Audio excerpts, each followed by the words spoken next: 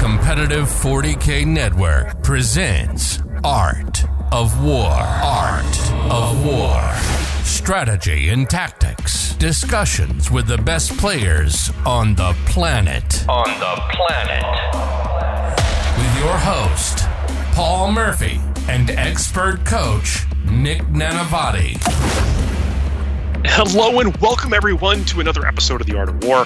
My name is Paul Murphy, your host. I'm joined by Nick Nanavati. What's up, everyone? It is good to be back as always. This is a Tyranid extravaganza, a tier extravaganza, a Nid-stravaganza? Yeah, look, somebody help us out. How do you describe a jubilee of Tyranids? Tyranid time. We're joined, this is a two-part episode. It's actually like a four-part, eight-part, I don't know. It's going to be a lot of parts of this episode because there's a lot to talk about. But in this segment, we're joined by Jesper Unandaskaran. Welcome to the show. Thank you very much. Thank you for having me. I hope I got your last name close to it. It's as good as I could have hoped for. I love your spirit about that. Thank you. I want to remind everyone, this is part one of a two-part episode. Thanks for joining us here in this segment. But, you know, there will be more after this. In this episode, we're going to be talking about the list itself, you know, how you approach the game, stratagem you use, secondaries you use, and also the fact that you pulled down the crown at a tournament this past weekend. Indeed. Looking forward to it. Jesper is part one of two guests we're actually going to get on this episode. We have two awesome stories we want to show you. One about an Art of War assassin we'll get to in the second half of this part one episode. And then Jesper over here, you just brought down a super major with Tyranids. You're a war room member. You've been training with WTC players on TTS. This is an awesome story. Jesper, take it away. Okay, so I guess I'll take it from the start then. I used to play a lot of 40K in my teenage years. And then as I started university, I sort of moved to another town about 40 minutes north. And that was also at the time where War Machine was catching up. So I sort of made a temporary switch to that game. And then after that, the game sort of died down. I focused on a lot of other strategic games instead, mainly Magic the Gathering. But I sort of still had that itch for tabletop games. So as 40K sort of seemed to become a more tempting game again, with like looking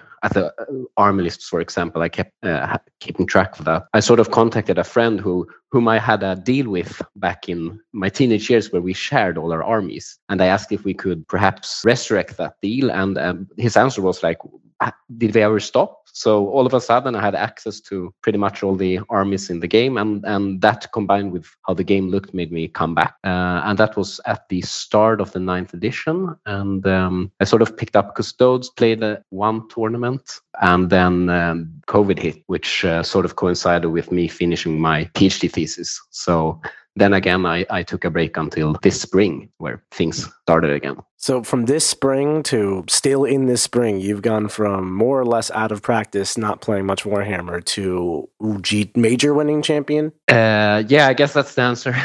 That is pretty damn impressive, Jesper. Well done. Thank you. So like coming back, the data access is much better than it was in my teenage years. But I still know a lot of people that are sort of in the WTC clique in Sweden. So that made things easier, of course. Yeah, had some great practice partners. Indeed, yeah. And then I did have a temporary Art of War subscription back when I sort of had a brief start before COVID. So I renewed that as well to really try to keep track of all the things, and especially to learn about other armies that I don't play myself. And just because I got to know, have you found that Art of War subscription helpful to the worm? Of course, definitely. I think it's one thing to get other thoughts on the armies that you play, but it's also perhaps the biggest selling point, I would say, for me is to try to understand other armies, watching them play, looking at how the lists develop, and also the clinics, I think, yeah, and know your enemy. That is how one gets better at Warhammer 40,000, is like just being aware of things, and like the Art of War is almost like a time saver, as well as you get the insights and the hows and whys, not just knowing what a stratagem does, but why your opponent might even use it and how to avoid it. Indeed, yeah, and it's one thing to just look at the winning lists from Goonhammer, but getting the depth behind and the thought process behind is extremely helpful. Well, I'm so happy you've had success with our services. That brings music to my ears. Jesper, why don't you break down the arm list you took to tear down this GT? Absolutely. So I guess I could maybe mention the process behind it a little bit, because I played 2 other GTs before this spring, and both of them I played Custodes, and the first one I ended up coming 3rd, and then the second one was in the like Harlequin extravaganza. So at that time I came 2nd. But then for this GT, I really felt like sort of the trend was that I wanted to win, of course, and it was 3rd and then 2nd. And I like my first approach was to simply play the best army that I could find. And if that meant that I had to sort of resurrect the Tyranid army that me and my friend had from 15 years earlier, then that would have to be the price. So this was at the yeah, it was a bit of a win at all cost approach. But so this was when the Tyranid Codex had leaked. So I spent like, I don't know, maybe up to a day just trying to figure out lists or sort of get a general direction. Then we put in a big order so that it would hopefully come to us in time for the tournament. But there's this debate about Leviathan and Kraken, and I guess we'll get to that. But I decided for Leviathan, and then the list is as follows, which is what I came to for after multiple iterations. And remember that this is post the FAQ that was released this weekend. So that means that Encircle the Prey got heavily nerfed. The Maleceptor only gets to use 2 spells, essentially. So you actually played this tournament with the new FAQ under usage? Indeed, yeah. We did get That's nice. We did get the opportunity to change our lists, but there are some nuances that I would have changed now, but with the time that I had to think about it, like 8 hours, I decided to go with the same list, and I don't regret it. Yeah, seriously, you won. Yeah. I mean, very well done. I didn't actually realize it was, I think you had told me that, but I forgot that it was with the new FAQ, so that's awesome. Yeah, I think so. So perhaps this information is even more relevant. But I guess I'll finally get to the list now. What I'm playing is it's a Winged Hive Tyrant with a super standard kit, of course, with 5+ Feel No Pain, the Reaper of Obilterax, which is mandatory, and then Adrenal Glands, and 2 spells for Mortal Wounds. I also had a Neurothrope with Synaptic Tendrils and Resonance Barb, which simply makes it extremely reliable for all the costs. And of course, it carries the 2 most important spells, which are Catalyst and Onslaught, that need to resolve. And then I have 3 Zoanthrope. They're just there for the Smite, Synaptic Imperative, and a backup Catalyst. 3 Venomthropes, Standard Maleceptor, and then 4 5-man units of Warriors, which I, after quite a lot of thought, ended up on thinking is the best outfit for them. And they're all with double Boneswords and one with a Venom Cannon. The only difference is that one group is carrying Flesh Hooks, which helps a lot during the deployment. And then there's Walking Hive Tyrant with the Shard Gullet, Heavy Venom Cannon Relic, and the perfectly adapted Warlord trait, which is the specific one for Leviathan, which is essentially Victor of the Blood, the old Victor of the Blood game strat for Custodes, but it also lets you reroll Psychic Power cast, which is also extremely relevant since he has Paroxysm, which I would say is the 3rd best Psychic Power. And then there's 3 Tyrant Guard to protect the 2 Tyrants. There's a Harpy with Synaptic Enhancement and the good cannons, an Exocrine with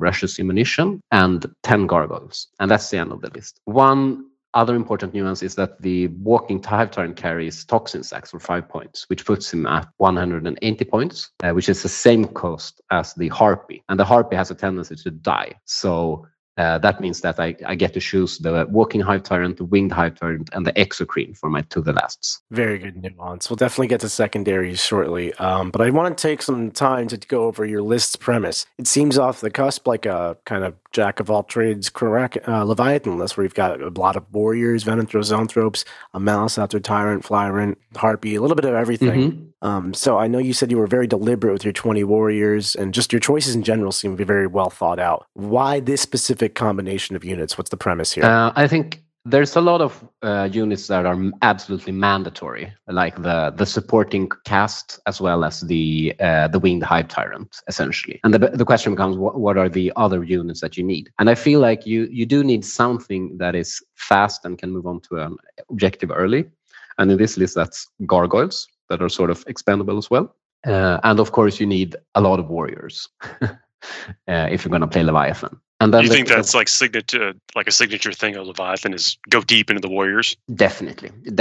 There, I played lists with a variety of warriors and Raveners and Pyro Wars, but I really think that the warriors are by far the best unit in Leviathan specifically. Okay. And is that just because they're objective secured troops, or the stat line actually makes them more efficient, you think? Yeah, the stat line combined with the free total transhuman that you get on them, as well as obsec, which I think is extremely important. It makes them better than the Raveners and Pyro Wars, I would say. Right. So how does this army actually play on the table? I understand like the Flyer-in is just amazing because he's so hard to deal with and he does so many mortal wounds. Another nuance of the list is that the terrain at the Westeros tournaments is usually very dense. It's very much based on the VTC terrain, and you can sort of count on that. So I sat a lot in TTS and actually tried the deployments with various types of this army or various iterations. And what I sort of found out was that this amount of monsters and combined with the 2 tyrants that can deploy in the open but still are immune to shooting essentially due to the tyrant guard, then the threshold for deploying entirely out of line of sight is about 20 Tyranid warriors. The first step is to deploy with everything hidden apart from the tyrants that are lookout cert. And then I usually, if I go first, I try to get stranglehold with my gargoyles or perhaps a Tyranid warrior unit that gets all the buffs. And I try to get some shooting if possible, if my opponent hasn't played or deployed in a defensive way. And then after that, I sort of try to, of course, take the middle with my true Death Star of all the 14 cast as well as the warriors and the tyrants. And something that I really did a lot of times in the tournament, which you can do when you have 4 Tyranid warrior units who are identical, is to simply try to start advancing with 1 warrior unit at a time and simply choosing the one that rolls a 5+. So that unit gets to go in, whereas the other ones stay back, and that unit gets all of the buffs, which you can do after the movement step, apart from the tyrant buffs. So it's quite likely that one of the units will get to go quite far, and then you can also expand on the reliability with the lure strat, so that you get 3d6 charge and choose the 2 highest. And that's sort of what you do. So you take control of the middle, you fish for a long charge with one of the Tyranid warrior units, whereas at the same time you're sort of shooting quite well and your secondaries are usually really good as well. And you do that for a while, you will essentially always trade better than your opponent, and that combined with your secondary game is going to force them to make a commitment. And when they do, you sort of jump onto them with everything. You charge with all the warrior, you blobs together, and you can actually commit your Tyrant Guard and your Zoanthropes as well if you want, and of course the Tyrants. And sort of when the dust has settled, you're going to have a lot of more resources left than they have, and then you clean them up. So it sounds like you've built a very defensive Tyranid army here, where you're basically just hiding to the last, I imagine. We'll get to your secondaries in just a second, but you're hiding and throwing gargoyles out turn 1, first warrior unit out turn 2, second one out turn 3, fourth one out turn 4, just kind of trade warring like that. Mm-hmm. And if you get an opportunity to really push into the middle because you've broken their back on damage over time, you kind of take that opportunity to crush the game. Is that the basic idea? That is absolutely the basic idea. You have a castle and you send out surgical operations from that until it's wiping time. It sounds like you did your homework on the tournament and you knew like 20 warriors is more or less the most you can hide on this terrain with lookouts and all that. What terrain format do you play on? Or is that specific to your region, or is that something that you just find you can do at your local scenes? I think in Sweden, generally, we're quite WTC fans. So you can usually expect the tables to be a lot of WTC terrain. What happened this tournament was actually, because it needed more tables, was that we played a few Games Workshop inspired tables as well. But you can usually expect it for the Swedish tournaments that they're going to be. That's with the US Open Series tournament configuration. Or sorry, the terrain configuration is what you're talking about. The WTC is the, I guess. No, you said Games Workshop style tables. Right. Yeah, exactly. Which is interesting because Joel, our second segment of this episode, actually just played in the Motor City Mayhem, which was all Games Workshop style tournament terrain. So 2 totally different armies for 2 totally different terrain formats. You love to see that kind of list adaptations for the Tyranids. Mm-hmm. No, like it's one of the things you have to consider when you're going to a tournament is what type of terrain you reasonably expect. There's a lot of, I guess, thought that goes into actually, like, if you're planning on winning a lot of games, if your expectation is to win a lot of games, there's a lot of things you have to consider, such as train format, what you're going to face, maybe what you're going to face in the early rounds versus the later rounds. How did you, I guess, go about? I guess maybe it didn't matter to you so much, but because if the FAQ wasn't changing your mind, maybe terrain configuration wasn't going to change your mind. Mm-hmm. You think this list has the tools to compete in any format? Definitely. I think the footprint is small enough that you can usually hide turn one. Of course, if it's a tournament that neither uses the Games Workshop terrain or the WTC terrain, then things might get a bit tougher. But then again, I think this list is more fitting than a Kraken list, because the Kraken list is much less durable. Let's get into that as well. You mentioned Kraken is obviously the other choice to Tyranids. I know John Lennon's been doing super well on the Art of War Streamhouse, just bringing down the GW Seed Hable tournament. Mm-hmm. But this weekend we're featuring two different Leviathan armies. So what is the pros and cons in your version? Why have you gone for Leviathan over Kraken? I think it's, well, to start off, I think it's more solid, going for durability over speed. I would also say that the damage output as once you connect is higher, and you are sort of more inclined to pick up a bit more shooting, which combined with, because if you think about it, the warriors shoot quite a bit as well, and then I play with the Harpy, the Exocrine, and the Shardgull, the Tyrant as well. I would also say that the Leviathan lists are likely to be better in the mirror. If you do the math on how the Pyro War damage works, for example, versus warriors with -1 damage, it's not very impressive. And there's also the fact that 5 Raveners don't do that much damage to a warrior unit either. So the Kraken player who's using Raveners with his strat to get in is paying CP and as well as losing more points than you are. If he goes in with the Ravener squad, kills about 3 warriors, and then they die. So that's 150 points for killing 75 points. And I'm also obsec, so he didn't take me off the objective, and he doesn't get to overrun since I didn't get wiped. I would say that the mirror is a strong argument for Leviathan as well, if you play it. We will definitely cover the mirror matchup in part 2 of this episode for sure. So, that's fair for now.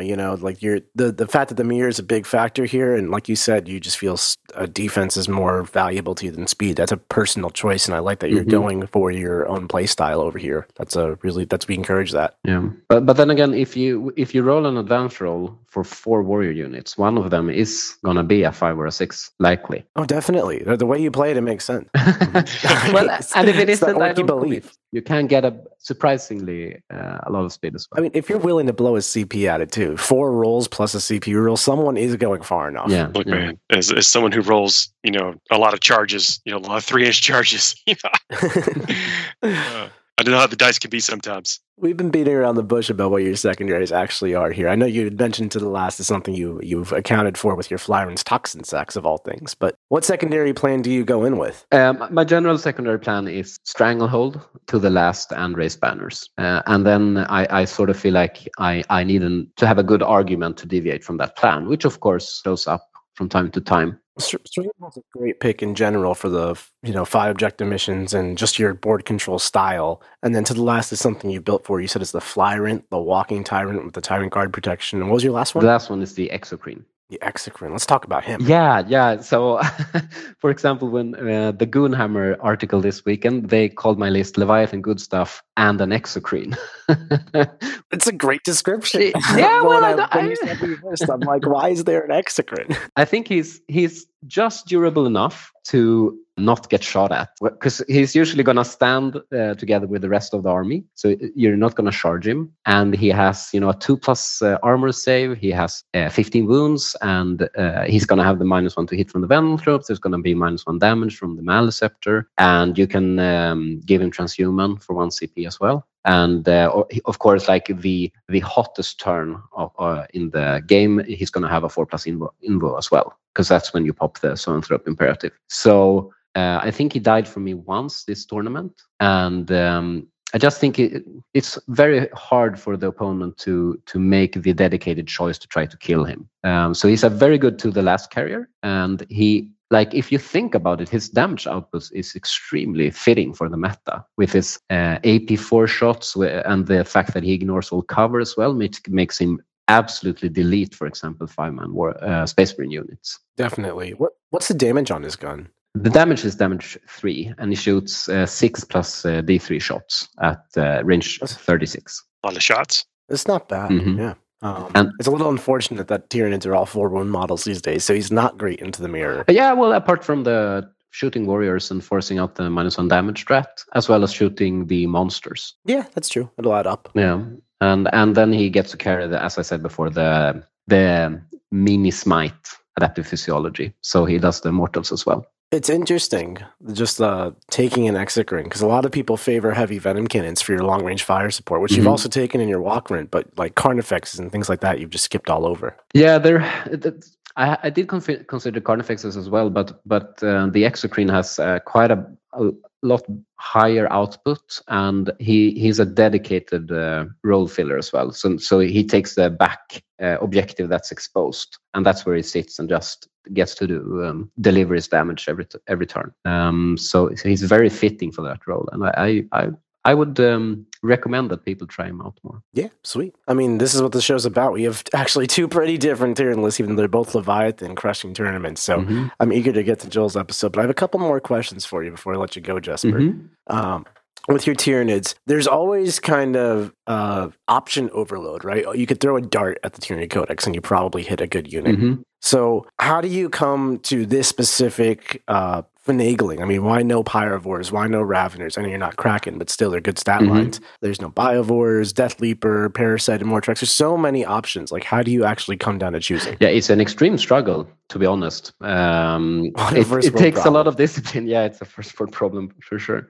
But I tried most of those units for a few games, and then I tried to evaluate how good they did, or if I can make do without them. So I think that could be applied for the Raveners in Leviathan, as well as the Pyrovores. And of course, if I for some reason end up 30 or 60 points under 2k, then my usual instinct is to add Pyrovores. But I try to make the list as tight as possible, and as I said, add the minimum amount of support that I can get away with, as many warriors as possible, and then to build for a good to the last. So that's why, like, the other units have been prioritized away for now. We didn't actually finish talking about your secondary game plan either. You mentioned you take banners most of the time, and to me, banners is always a if I can take it kind of situation. So in certain missions, like banning sanctuaries as an example, you're never raising banners in midfield, or maybe you are, and I'm underestimating your army. So do you always take banners? Like, what's the deal? Not as a rule in this tournament. I did choose banners every time. But there are, of course, alternatives. For example, the psychic secondaries can work as well, and I am able to play for retrieve enactment data as well. But I really like the banners that you commit your action once and then you can sort of move on, and it's very nice to not have to spend a warrior unit, for example, to do the retrieve enactment data.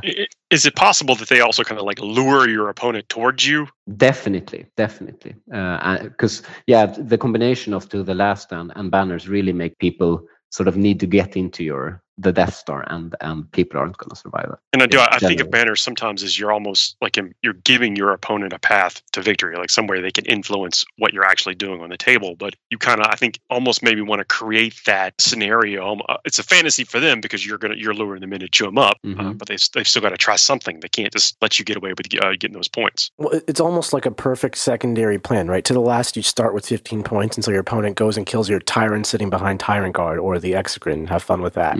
And then Stranglehold, you're just going to score that every turn because it's so easy to and so natural. You charge onto an objective, you walk onto an objective, you're already going to be in midboard. And then banners, you're again scoring it until your opponent stops you from scoring it, which in this case, Paul, like you pointed out, brings the opponent towards you, which is totally what you want. Like Maliceptors start blowing stuff up, Bonesword start chopping away. It's good stuff going on. It's very hard to beat Tyranids when they're already beating you and you have to come towards them, because then you're just walking into their damage output range, and you can't just do that. You got to get the Tyranids to come to you. So I love that you've created a list, Jesper, that starts off by winning the game, basically makes the opponent come to you a little bit. Yeah, that really captures the strategy. I do want to remind everyone that this is part one of the conversation. There's more to come. But before we wrap this segment up, I want to ask you about a section we have on the show called Brutal and Cunning, or Cunning and Brutal. And it's about out like a cool combo, something that takes 2 or 3 steps sometimes to pull off,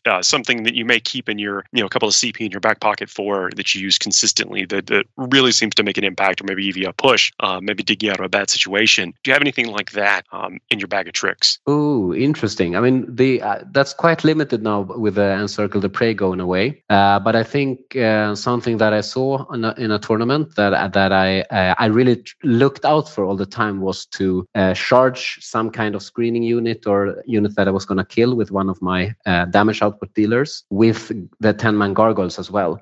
And then to overrun the gargoyles to get an extensive move block onto the opponent. And I think that's going to become even more relevant. That's very clever. Yeah. I like that a lot. So, well, it's been a great, that's really cool. Great talk. And we have if you're hanging out listening to just episode 1 here, we're about to take a break and talk to a completely different take on Tyranids. And then in episode 2 of this 2-part conversation, we're going to join Jesper again over there. That's right. We're bringing not 1, but 2 guests to you for this episode. Let us know what you think about this format switch in our feedback. Please leave us a comment on YouTube. Don't forget to like and subscribe. This is, like Paul said, part 1 of a 2-part conversation. So we're going to break down all the matchups in part 2. But before we get into Jesper and how he handles those matchups, let's learn about Joel and how he plays his Tyranids, which are totally different to Jesper's approach. It's a Tyrapalooza.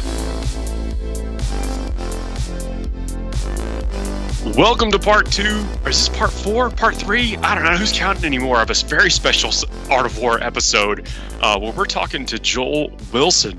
Joel, you already know Nick. We're going to talk about how you've recently had an encounter with Nick and some other Art of War members. Yeah, it's a pleasure to be here. It's been great to meet all the Art of War guys, and thank you for having me here. It's a Nid extravaganza. That's for sure. Yeah, absolutely. So Joel, actually, I had the pleasure of playing against him at the Motor City Mayhem. And not only did I have the pleasure of playing against him, so did Jack, and so did Chester, and so did 4 other unfortunate people. Because Joel soloed this tournament all the way up until the finals, assassinating not 1, not 2, but 3 different Art of War coaches. And this is a story too good not to highlight. Let's talk about it. So, Joel, if you wouldn't... So in this segment, we're going to run down, what's in your list, maybe talk about how you employed some stratagems, and we'll talk about specific matchups in the next part of this conversation, but I want to talk about just again how you approach these games and what's been working for you. Yeah, so I think something important preface going into this is that at Motor City, we played just before the most recent Tyranid FAQ release. So a lot of my game plan was built around the output that the Maliceptors brought to the table before the changes to Hive Nexus and the stratagem for casting additional power changed.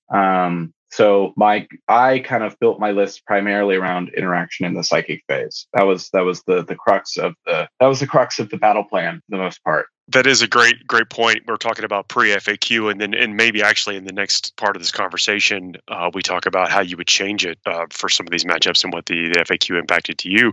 But would you mind telling us what's in the list? And there is a specific section of the list that we'll talk about once we get there. Absolutely, yeah. So in the HQ section, I've got the Hive Tyrant on foot. I've always preferred the walking Hive Tyrant. He's less of an investment. And I really like the Warlord trait Direct Guidance because it can supercharge those warriors to make them hit on 2s, which is super great. And this was all Leviathan, right? Oh, yeah. It's all Leviathan. The idea was I wanted to bring as many Synapse creatures as I could reasonably bring to take great advantage of that permanent ability where you can't wound me better than a 4+. And a particular unit we'll get to later in the list takes great advantage of the single reroll to hit every time you shoot or fight, the other half of Leviathan. So yeah, Hive Tyrant, Monstrous Bonesword, Reaper of Obilterax, and Direct Guidance. He's kind of the guy who's going to run up and kill something in melee, and while also buffing the warriors. Neurothrope with the Resonance Barb. I never leave home without that because +2 to cast on those essential buff powers like Catalyst and Onslaught is really essential to make sure that it always goes off when you need it to go off. I've also got 3 units of warriors, 1 big block to throw all the buffs on and go out and kill stuff,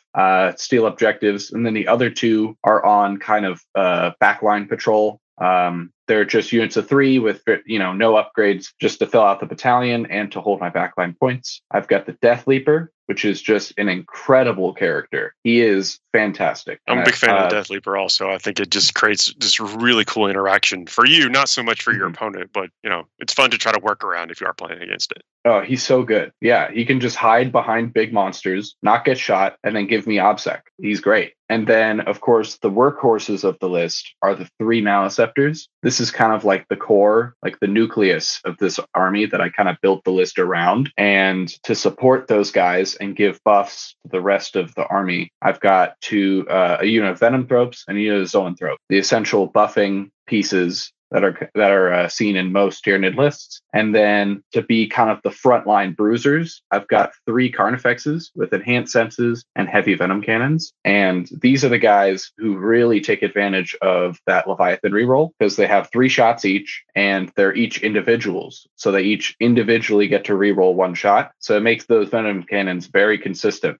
I want to talk about the Maliceptors for just one second before we go on. Is that absolutely a lot of players, especially early on, as soon as the Codex hit, there was a question, well, why not load up on 3 Maliceptors? And then all of the great minds of the Tyranid players were like, well, 1 is probably all you need, 2 is like overkill, and 3 is just, you don't need it. You're not going to win with that. You got to diversify your points. And yet here we are seeing 3 Maliceptors like just wrecking face. I mean, I don't think that's news to anyone that they can do that, but why did you go with 3 as opposed to, what seems to be the common convention of maybe even going down to 1? So I think the difference is a lot of people tend to play their Maliceptor as a defensive piece. They'll utilize the -1 strength aura and the debuffs, and they'll kind of sit it in the backfield as a counter threat. Whereas when me bringing 3 Maliceptors, the way I play is very aggressive, and I build lists to run into the middle and dominate the midboard, and to basically just bully people off of points. And Maliceptors are amazing at that. They run in and they will just mortal wound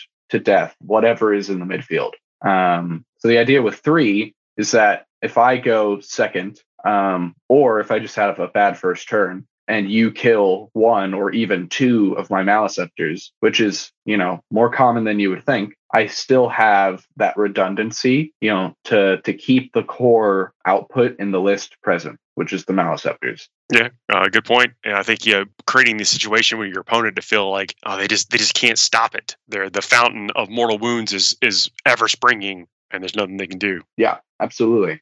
I'm sorry, I know there was more to the list. But Well, yeah, finish out the rest of your list and we'll get into it. Yeah, of course. The only thing left to say is 1 Harpy. I kind of wanted to future-proof my list a little bit. I had a feeling that Encircle the Prey was going to go away, so I didn't want to lean too heavy into the Harpies. I think 1 with the Synapse upgrade is great, because a lot of the times I'll just throw him into the back line, apply Shadows in the Warp to like key enemy Psychers, and pick off, threats hiding behind buildings. So yeah, I love having the one Harpy in the list to give me that utility. As a victim of the Harpy, he was really annoying.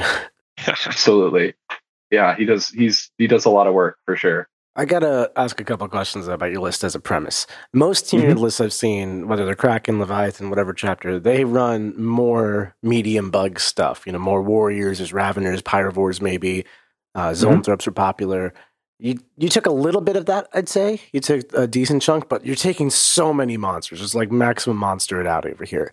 What made you build this style list, and how did you come up with that? Yeah, so for me, my playstyle has always been hyper aggression. I love getting into the thick of it and like just being in my opponent's face as soon as possible and like forcing them to make decisions. So when I looked at warriors, I realized that they become slightly tougher in Leviathan, but they're still very easy to kill. They're only a 4-up save. You could give them a 5-up invuln. That's still not that great.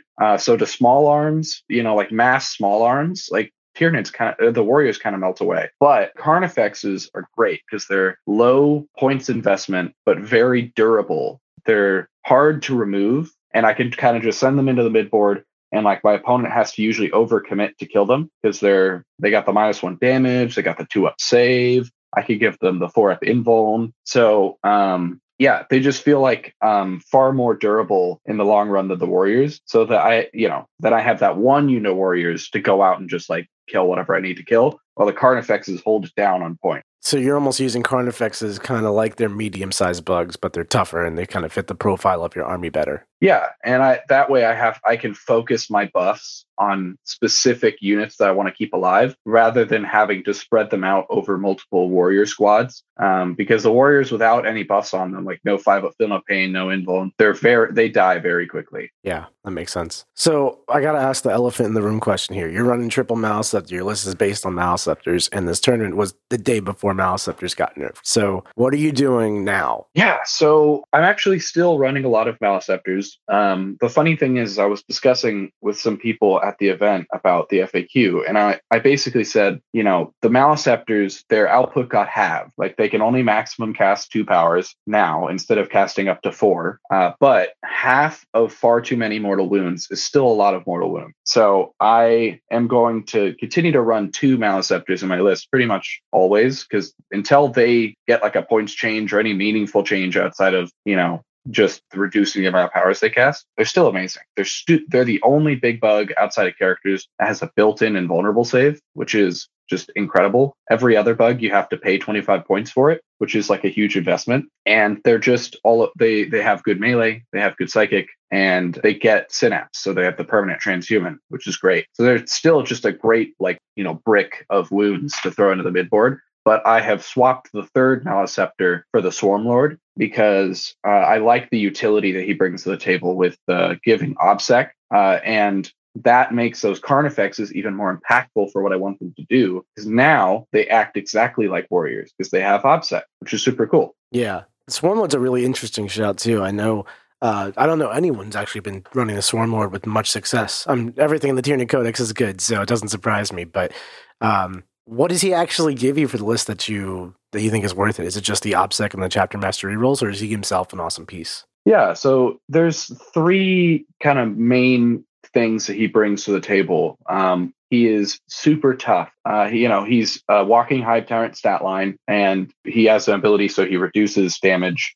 He ignores the first failed save in combat. Then he also brings the utility of full rerolls to hit, which allows me to drop direct guidance on my Hive Tyrant and bring the 5-up Feel No Pain Warlord trait instead, because now I can just throw the full reroll buff on whatever warriors need to go kill something, rather than investing a Warlord trait in doing a similar buff. And then also, like I said, I can give Carnifexes, Zoanthropes, whatever need it, OBSEC for turns in which I want to make plays to steal objectives, which is super, helpful in a world where I am less likely to bully you off of objectives with mortal wounds alone, and I might need that little extra help to steal the point. Yeah, that's really cool. I think Swarmlord's a great addition to your army. It's more of a diverse profile of monsters you're running. So Swarmlord is no joke himself. Gives you different tools. I like that a lot. Is he the same cost as a Maleceptor? No, he is significantly more expensive. He's 220 points. So I had to drop a Maleceptor and 2 warriors to fit into the list. But I think that the output that he brings to the table, both in melee and he still casts 2. So essentially he's the same psychic output as a Maleceptor, just no extra mortal wounds when he casts. So I think that, that output he brings in the fight phase and the psychic phase, as well as buffing my character, all my units, I've had a lot of success with him recently, and I can see why people don't necessarily bring him, because you have to kind of build your list around him, and he has a big investment. But I just like that he's not a gimmick anymore. Like, he used to be very one-dimensional, where he was just kind of a delivery system for other bugs, but now he actually feels like a kind of a centerpiece model that you would build your list around. Yeah, I like that too. I think it's a really cool idea. I think Swarmlord's great, and I like that he's got a balanced role in Tyranids, not just some gimmick like you called it. Seems like it fits well. He got a couple of waves in this situation, so you just keep putting pressure on the opponent round after round. I will say, as the opponent, it definitely felt like it was a never-ending wall of Tyranids. It was like every turn my army got smaller and the bugs just kept coming. Okay, let's talk about secondary choices and things. It seems like with the types of Tyranids you've chosen that maybe you're exposing yourself to some points for your opponent to take. Is that a concern for you? How are you mitigating that? Well, I guess first let's talk about what secondaries you choose most often, and then are you then defining secondaries for your opponent as part 2 to that question? Absolutely. I typically go with the core 2 that I pretty much always take with a couple exceptions, are Strangle and Warp Ritual. Because Strangle is obvious because I want to make those aggressive plays for the midboard. If I'm not controlling at least half the objectives, then I'm not succeeding in my battle plan. And then Warp Ritual makes I initially liked Psychic Interrogation because you can get 15 for it, but I found so many games where I miss at least 1 to 2 turns, whether I get whether my characters move a little too far away from the center because I need to apply aggression, pressure, or there's other psychers that can like interact with me and stop my Psychic Interrogation at least once or twice, just because I roll low or just out of a fluke ability like Sisters who can deny on a 6 or an ability that denies on a 4+. And Warp Ritual feels great because I can wait until turn 3, 4, 5 until like a lot of stuff has died. And then I can start racking up points or even attempt it every single turn. And if they deny it once or twice, I still get the max point. It's not 15, but it's still a lot of points. And then the third one was typically matchup dependent. It like if I'm on a mission that has banners as an option, like 2 objectives near my deployment zone, I'll take banners because I'm great at holding down my own objectives because I'm applying constant pressure. Or I will take some sort of kill-based secondary because I want to be killing stuff with mortal wounds. So if you have 4 characters, I can reasonably kill 2 to 3 of them.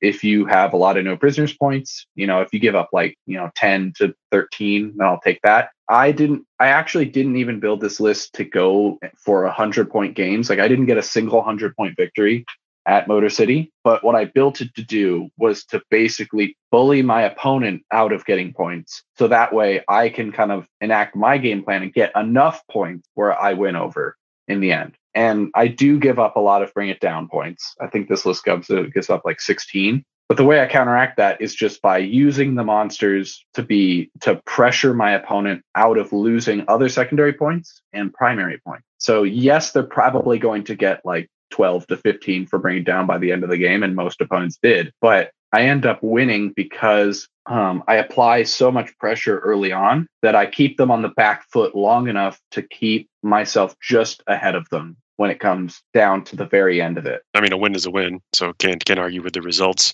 For sure. And, I like the approach. It's just, very 40K. There's not much to it. You're just going to run at your opponent, constant pressure, play the game, fight your opponent, win the game. I like it. Not to diminish it, though. You played it really skillfully. We'll get into that for sure in part 2. We'll recover your matchups. Absolutely. So I had a question that has been burning at me I think I asked you when we actually played the game. Why is there no Flyrant? Yeah, so that's actually a really controversial opinion that I have. I've never personally been sold on the Flyrants. I think that... never. For editions or just not in this edition? Well, just not in this edition. He doesn't just hate Flyrants, Paul. No, look, there could be... I want to know how deep this went.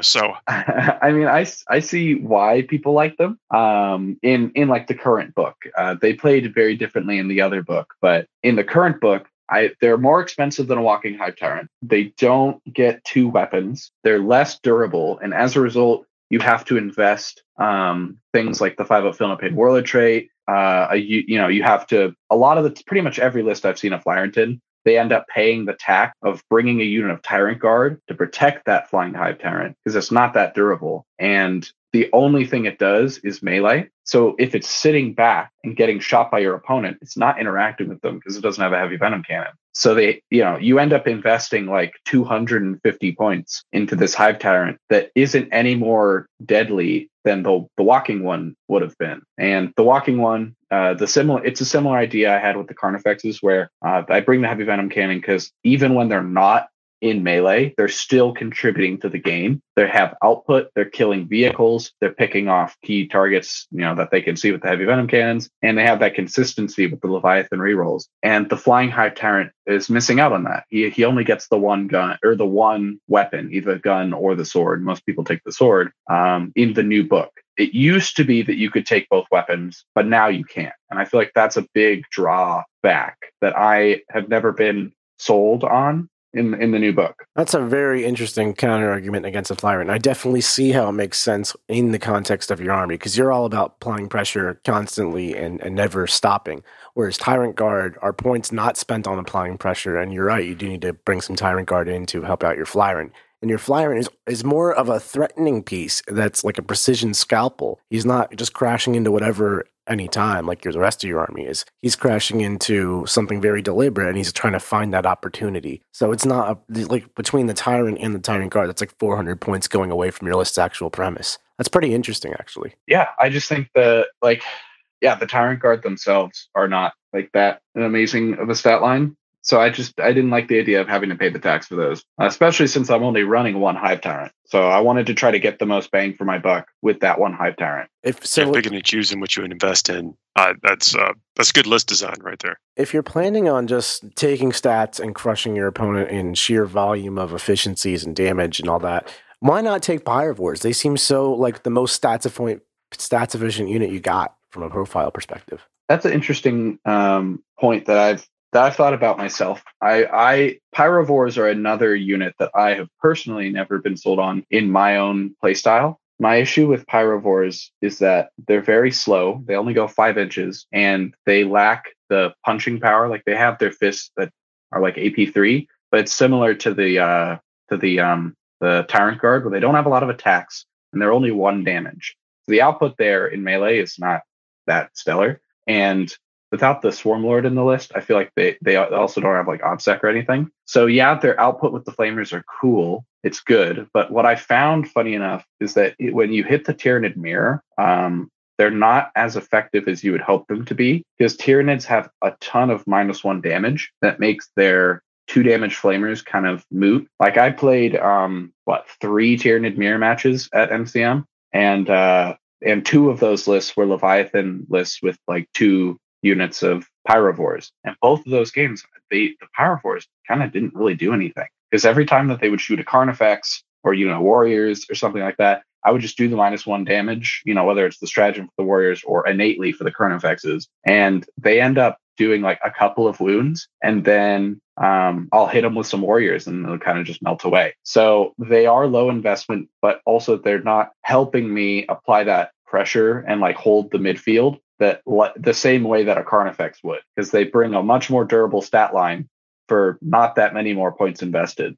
Yeah, that's, I like that. Look, there's methodology. Like, you have a whole thing around this list, and I like that it's so thought out. And then we get those results on the table. Now, look, I know Tyranids are good right now. Everyone knows Tyranids are good right now, but you still have to play the game, and you still have to compose a list. And it seems like you're really doing that and firing all cylinders. So this I want to remind everyone, this is also just part 1 of this conversation. We're going to pause right now and then jump into part 2. So we hope to see you in that section of the podcast as well. Joel, Nick, anything you want to add before we pause this one and pick it up over there? No, I think we've done a great job covering the topics between Joel and Jesper. I'm a full Tyranid aficionado, and now I'm ready for Joel to break down exactly how he ripped apart Art of War so I can learn from that. We'll see you in a few minutes. Like what you just listened to? Check out Art of War Down Under and Art of War Unbroken on the competitive 40K network. The Art of War 40K.com.